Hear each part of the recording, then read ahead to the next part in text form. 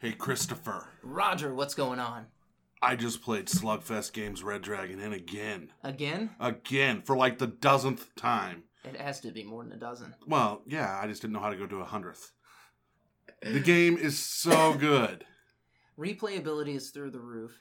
It's fun. It's easy to pick up. Anybody can play it. My 7-year-old plays it. Guys. Very well, I Yeah, might very add. well. You can go to slugfestgames.com/ETG for a little bit more information on games like Red Dragon Inn, Battle for Greyport, High Noon Saloon, and Fishing for Terrorists. So again, that's slugfestgames.com/ETG. Oh! Well, there you're a guy in a cape? Yeah! Or a rogue who's sneaky. Join Chris and Roger. As we entertain the geeky. The look on your face was fucking priceless. Well, yeah, because we both were going to lead into that one. Yeah, it was like you're like it was like, you know, when you play Dick Chicken. You know, that's what that was. The tips touched. We don't play Dick Chicken. Or do we? Guys, what's going on? What up, Chris? Roger, how are you? Fantastic. Fantastic. It is a beautiful, beautiful evening here in St. Louis. Went and played some disc golf. Yes? Did Yeah. you? How'd that go? I'm sore as fuck. From disc golf? Yeah, do my shoulder right here. Because, like, okay, first off, I'm left-handed. Yep. But I throw with my right hand. Okay. I can't figure that out why when it comes to throwing a disc, I throw right-handed. I cannot.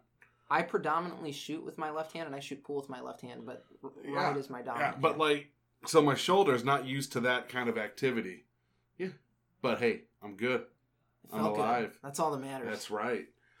Other than that, I watched Blade Runner this morning. Not the new one. Oh. Your eyes got really wide. I was like, how was it? Well, I'm preparing myself to go see the sequel. So I wanted to watch the original. And I have to go buy a new copy. What happened? My DVD skips. Oh, man. Now, here's the thing. I think it skipped when I bought it. Because I bought it used. I bought the 4-disc with the final cut, the director's cut. Like, every cut of Blade Runner you can have. I bought with that on there, right? But it's just the final cut. It skips. So I have to go buy it now. The final cut? The final cut on Blu-ray has to be bought. But, that being said, so I watched Blade Runner, and I realized watching it again, because I haven't seen the movie in years, getting prepared to go, because I plan on seeing 2049 this week. Yep. And you'll have a full review next week. Oh. 2 weeks after the movie comes out, because that's how we roll here. Well, I mean, it also gives everybody enough time to see it, so we're not spoiling And the it. reviews are amazing so far. Looks like a cool flick. But there's not a lot going on in that movie. No? No, like, it's weird. Like, watching it, there's not a lot of dialogue. It's making you think. It's just, here's some shots, here's some things, here's a little bit of dialogue, here's some more things. And it's not an action-packed movie, the first one. So I was just thinking about that, how Ridley Scott told a tale that, you know, bombed in the box office because of studio involvement, got its redemption because of the director's cut, and then now it's considered one of the greatest science fiction movies ever made. Yeah, it's kind of like a cult classic, if you will. Yeah. It's not a cult movie. No, I mean, but it's kind of got that status like The Crow almost. Once you take away that happy studio ending of them driving off in the sunset that just totally fell out of fucking place, the movie is visually stunning. But I will say there's no the character development. I'm not gonna say there's no character development. The character development is so subtle that unless you're actually paying attention to this film, you don't get it. Gotcha. And I find that looking at movies how they're made now, and this movie, I find that's something that we've lost. Everything has to be explained to us as an audience now. Like we want to, yeah, we want to drill in our head that this is the good guy, this is the bad guy, and the bad guy is going to do bad shit. And in Blade Runner, there was no good or bad guy. It was just this is his job, this is what he has to do, and as he's doing it, he realizes that these androids have feelings. You know, and I think that's a really interesting point that you brought up there. It would be cool if we got more movies where we, the viewers, got to decide who the good guy was and who the bad guy was as the movie played out. Who's the protagonist? Who's the antagonist? One of the things that I think makes that a difficult story to tell or something that's difficult to convey is, as a writer, I think it would be really easy to pick sides or to identify with a character that you're developing through the course of a story. I think the bigger issue is now it is about the good and the bad, you know, good guy versus bad guy. They've forgotten the journey. We have forgotten that the actual journey is what matters. Our heroes struggle through the journey. And now when we have a clear defined good guy and a clear defined bad guy going into the movie, or into any form of medium at this point, it's strictly, the good guy is going to come out, okay, the bad guy is going to be defeated somehow. And occasionally you have movies where the bad guy becomes a little bit cooler than the good guy. Darth Vader, Star Wars. We need a good guy or a bad guy wins movie. Yeah. Uprising needs to happen. Or what is it? Empire. Empire needs to happen. No, we need a movie like that. I think we need a movie like that. I think we as an audience, and this is why I'm really excited to see 2049, because all the reviews have been saying this is not a action movie. It is not a go and sit down. You have to pay attention. That's good. And for the past 10, 15, 20 years as audiences, we've just been like, ooh, look at the pretty lights. And when a movie comes along and forces us to think, they do it in a way like The Martian or Interstellar, to where it's still candy-coated. I mean, it's not hard thinking movies. It's, oh, okay, they're going to do this now. There's been no, like watching Blade Runner today, it was, and like I said, I haven't seen it in years, and I was taken away about how much you see his character from the beginning to the end of the movie change, but it wasn't like he changed who he was. He was still that gruff, pissed off person in the first 10 minutes as he was at the end. It's just his outlook has changed. I actually haven't watched Blade Runner in years either. I need to borrow that from you. I'll loan it to you when I get it on DVD, on Blu-ray. Because yeah, I need to go back and rewatch it. I have not seen that movie since probably like 1997. Yeah, well, I remember the first time I watched Blade Runner, it was one of those, like, everyone's like, oh, you gotta watch it because it was the cool thing to do. And I watched it and I went, this movie sucks. But I was 12. And now as I've gotten older and like went to school to be a director and all that stuff, learning how film is made, I've come to appreciate. And then I see what he's done, especially in the fact it was the 80s. The special effects in that movie look a hell of a lot better than some of the special effects today. I watched Monster Club with the kids yesterday. That's a good movie. It is a good flick. And Stan Winston is the special effects company. May he rest in peace. That did that. Yeah. That did the special. And it was practical effects. Yeah. And they looked fantastic. And Christopher was saying, like, because the opening sequence, you see the storming of Dracula's castle. Mm-hmm. And Christopher's like, this looks real. Because it was. And I was like, Christopher, they're using practical effects. And I got to explain to my kid the difference between CG and a practical effect at that point. Wait about 5 years when you can show him Predator. Right. Right? I mean. So I'm explaining that to him, and then he's like, well, these zombies that just popped out of the ground look kind of tacky. And I'm like, buddy, those are animatronics. And they did this movie, it was late 80s, early 90s. Yep. And it wasn't extremely high budgeted either. It's a cool flick, though. Like, it's a cute kid movie. Yeah. An adult can watch it and have fun with it. The Frankenstein monster is amazing in it. Like, beautiful. I loved it. I miss practical effects. That's why I think, yesterday at work, Jurassic Park was on the TV. Mm-hmm. And I was just watching Jurassic Park, and I went, the CGI was really good. It holds up. But more than that, the practical effects still hold up. Oh, yeah. In a lot of movies, a lot of times practical effects do age. They do. Well, yeah. I mean, stop motion always got better. And then it seems like we hit the stop button on practical effects. And we allowed CGI to take over. That's why, like, Del Toro's Pan Labyrinth is so amazing. Because it's makeup and practical effects, and here you go. I miss movie magic. Practical effects are beautiful. I miss it. Well, and if you can do a practical effect, like in Indiana Jones, The Melting of the Face, I actually watched a small documentary on that effect. Yeah, and that's like a 30-minute documentary just on that. And yeah, they're explaining how they created it and how they used gelatin and this, that, and the other, and blew it with hot air guns. And he's like, the effect artist that created it, he's like, it looks pretty good. He's like, if I did it now, he's like, I would still do the practical effect. He's like, but I would use some CG to spruce it up. Which is fine. I think that's the issue is CGI was originally meant to spruce it up. I mean, you couldn't do Terminator 2 without CGI. Correct. You just couldn't. So it has a time and a place. It's just we as an audience have allowed our directors and our movie studios, which are our modern storytelling capabilities. Mediums, yeah. Like movies today are what radio shows were in the 1920s. They're what books were in the 1800s. This is our medium for storytelling. This is how we are going to learn morals and all that crap. Well, and speaking of storytelling, I want to tell you guys a story. I want to tell you a story about where you go when you're done adventuring. You go to the Red Dragon Inn. That's where. You can drink, gamble, and roughhouse with your friends all in one awesome inn. Roger, you look stunned. Well, I was just thinking about the place to find all the information on Red Dragon Inn would be slugfestgames.com/ETG. That's correct. So guys, if you're looking for a fun game that you can play with your friends when you're done adventuring, go to slugfestgames.com/ETG for more information. Yeah, I just think we've allowed our artists become lazy. I mean, even if you look at, there's a lot that goes into doing computer effects. There is. I'm not saying there's not, but we've allowed our...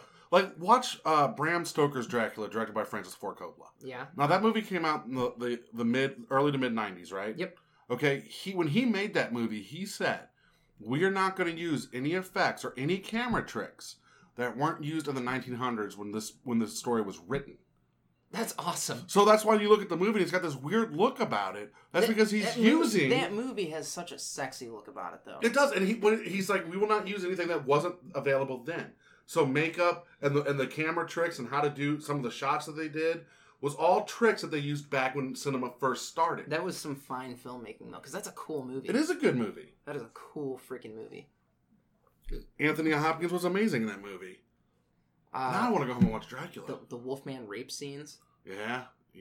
That shit is intense. It is. It's a tough movie. It's a tough movie to watch. That's a racy movie. Like, it is. Especially when you look at, you're like, oh, early 90s. Because we had kind of, I feel like in the early 90s, we had this resurgence of conservative values. Yeah. That kind of carried through until about, 2008. Okay. We had this time where everything had to be wholesome and good. And but even then, well, you say that, but look what the 90s gave us. They gave us Pulp Fiction, Natural Born Killers. We did get some crazy Silence stuff. of the Lambs. I guess you're right. The Cell, which is completely underrated. Yeah. So I don't know if I can. We were pushing the boundaries there. I mean, because I'm thinking basically we had this huge time where, like, football players are like, "Thank you, Jesus." Well, yeah, you're looking at how they projected themselves, but look at actually what we had going on. Clerks. Clerks is definitely not that wholesome conservative values that you're speaking. I guess you're right. I mean, I guess you're right. It's just that I felt like I felt like Bram Stoker's Dracula was just so. But there's a ton of wild things. Wild things, yeah. I mean, that had that sex scene with Denise Richards and Neve Campbell and Kevin Bacon. That's fair. Yeah. That's fair. Yeah. But man, you have a werewolf raping a girl. Well, it's a vampire, not a werewolf. I guess you're right. He's just in werewolf form. Yeah. Yeah.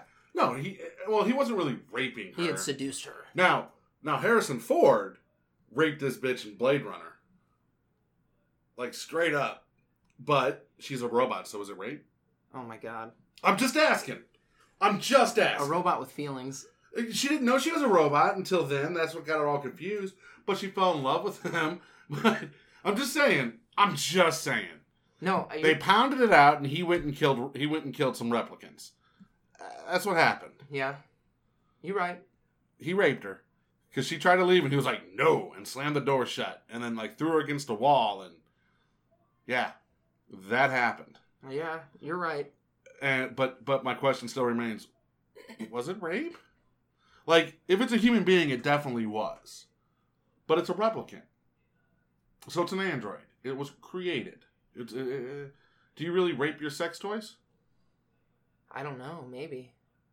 Depends on the packaging. I think we now have a sequel to Sausage Party lined up now. Right. Hey, Seth, give us a call. We got an idea for you. We'll hook you up, buddy. Wow. Just saying. Yeah, he did seduce her in Bram Stoker's Dracula, but it was still like that's not something she would have done. It was a mind fuck. Yeah, it was a mind fuck. Mina Harper was a whole mind fuck. There was a lot of Mary Shelley's Frankenstein came out at that time with Robert Frankenstein's freaking fantastic. With Robert De Niro or Robert Duvall. De Niro. It was De Niro. Played the monster. Yeah, that was the closest version to the book that I've seen. I don't know. Boris Karloff's Frankenstein was pretty close. When was that one? 1950s. The black and white one. The black and similar. Yeah, similar. I mean, it was just he killed the little girl. Yeah. Which was sad. Yeah. Which was sad. You know what? Have you read Mary Shelley's Frankenstein? I had to read it in high school. Yeah, so that book is phenomenal. Here we go. We got a couple minutes here. Let's dive into this because it's Halloween. Yep. We're talking. We're talking horror movies. We've been talking horror movies now. So I think what we're missing now is we've transcended from thinking horror to jumping horror. You've brought this up on the show before. Have I? Yeah. Damn it. Well, I mean, that's okay. No. You've brought that up several times, actually. You brought it up last week because you're like, everything is jump scares now. It is. And you're right. Everything is jump scares. Everybody's like, oh. Well, hold on. Because I'm going to branch out more than just horror movies. Everything is all about the jump. It's all about the instant gratification. Think about it. Look at the action movies we see now. They're not really action movies. They're like, oh, how can I throw a CGI doll around and make it survive some stupid bullshit it shouldn't survive? We are all about instant gratification on everything, though, so it should come as no surprise that with our horror, we just do the instant gratification jump scares. And I'm okay with, like, slasher films doing that, but whatever happened to the Thinking Man's horror movie? The Thinking Man's movie? There is a time and a place for a jump scare. Right. It is not every 5 minutes in a movie or anything stupid like that. And that was Courtney's biggest complaint about it. Was there's nothing but jump scares. I loved it. I was like, hey, this is what scares you as a kid. The jump scares and all of that. That's what scares you as a kid. And I'm looking forward to the sequel to what scares me as an adult. And maybe then I'll get my Thinking Man's horror movie. Maybe. I doubt it. Maybe. I really doubt it. Yeah, I don't know. I love action movies. I don't want to sound like I don't. And I love the big explosions and the bullshit that happens. But sometimes I want to watch a movie that makes me think. That's fair. You know, I was... anytime we talk about special effects on the show, I think of... Because we're talking about CG, practical effects, and all that. I think of the first Transformers movie. Yeah. The CG in that movie is actually some of the best CG I've ever seen. Except the movie sucked. The movie wasn't good, but the CG is... They worked on it for like 3 years or something insane. Like now, they pump those movies out every 2 years. They get the CG done in 6 months. Right. And it doesn't look as good. There's no love there. There's not. But like that first movie, like I remember going to Circuit City before they shut down, and they had, I think 720p was the highest resolution you could have on a TV at the time. Yeah. And they had a 720 TV playing that movie, and I sat down because they had this little lounge area, and I sat down and I started watching it. And I had already seen this movie 150 times, but I was like, this just looks so good. Like the CG does. Yeah. It's phenomenal. No, it's a good looking movie, but they cared. And I think that, there we go, that might be the issue. Like I was thinking about, as you're talking about Transformers, I was thinking about Lethal Weapon 3. Yeah. The opening of Lethal Weapon 3 where they defuse the bomb in the bottom and the building blows up. There's a car alarm going What the off. fuck? We live in a safe neighborhood. Don't you know we're recording right now? Damn it! Steal the car quietly. Is that your car? No? There we go. They got it. They're driving away. Come on, people. God, amateur hour here. Jesus Christ. Steal the car and go. That was bad. We're trying to be professionals, okay? Damn it. Don't you know we do this, for like... Every Sunday. Yeah. We do this for every Sunday. Every fucking Sunday, you damn thieves. Deal your drugs. Peddle your drugs somewhere else. How dare you? You sons of bitches. Man, crime. That's a problem. Special effects crime. Crime. We need to do an episode where we do nothing but talk about, because we do this sometimes. We'll start the premise of a movie and we're like, we should just write this movie. Okay. We need to do an episode where we do nothing but talk about how we would make a horror flick. Okay, so here's what we got lined up for tonight, or for this week, guys. Let's give you. So you lay it out. Let's lay it out. So you got this episode, which, this is us talking about special effects. Blah, You've got a versus episode of, and the votes were calculated. I actually did get a vote. They want to hear Freddy Krueger versus Michael Myers. I like it. So that's our first versus. And then I want to talk to you about other verses. Third episode tonight. Let's do a horror movie. Let's walk them through a horror movie. Let's walk them through a horror movie. We'll make a horror movie with you guys. Let's make a horror movie. Yeah, I'm in. Fuck it, let's do it. It'll be fun. Hey, you know what else I need to do? Guys, you need to go to cloud9comicsandmore.com.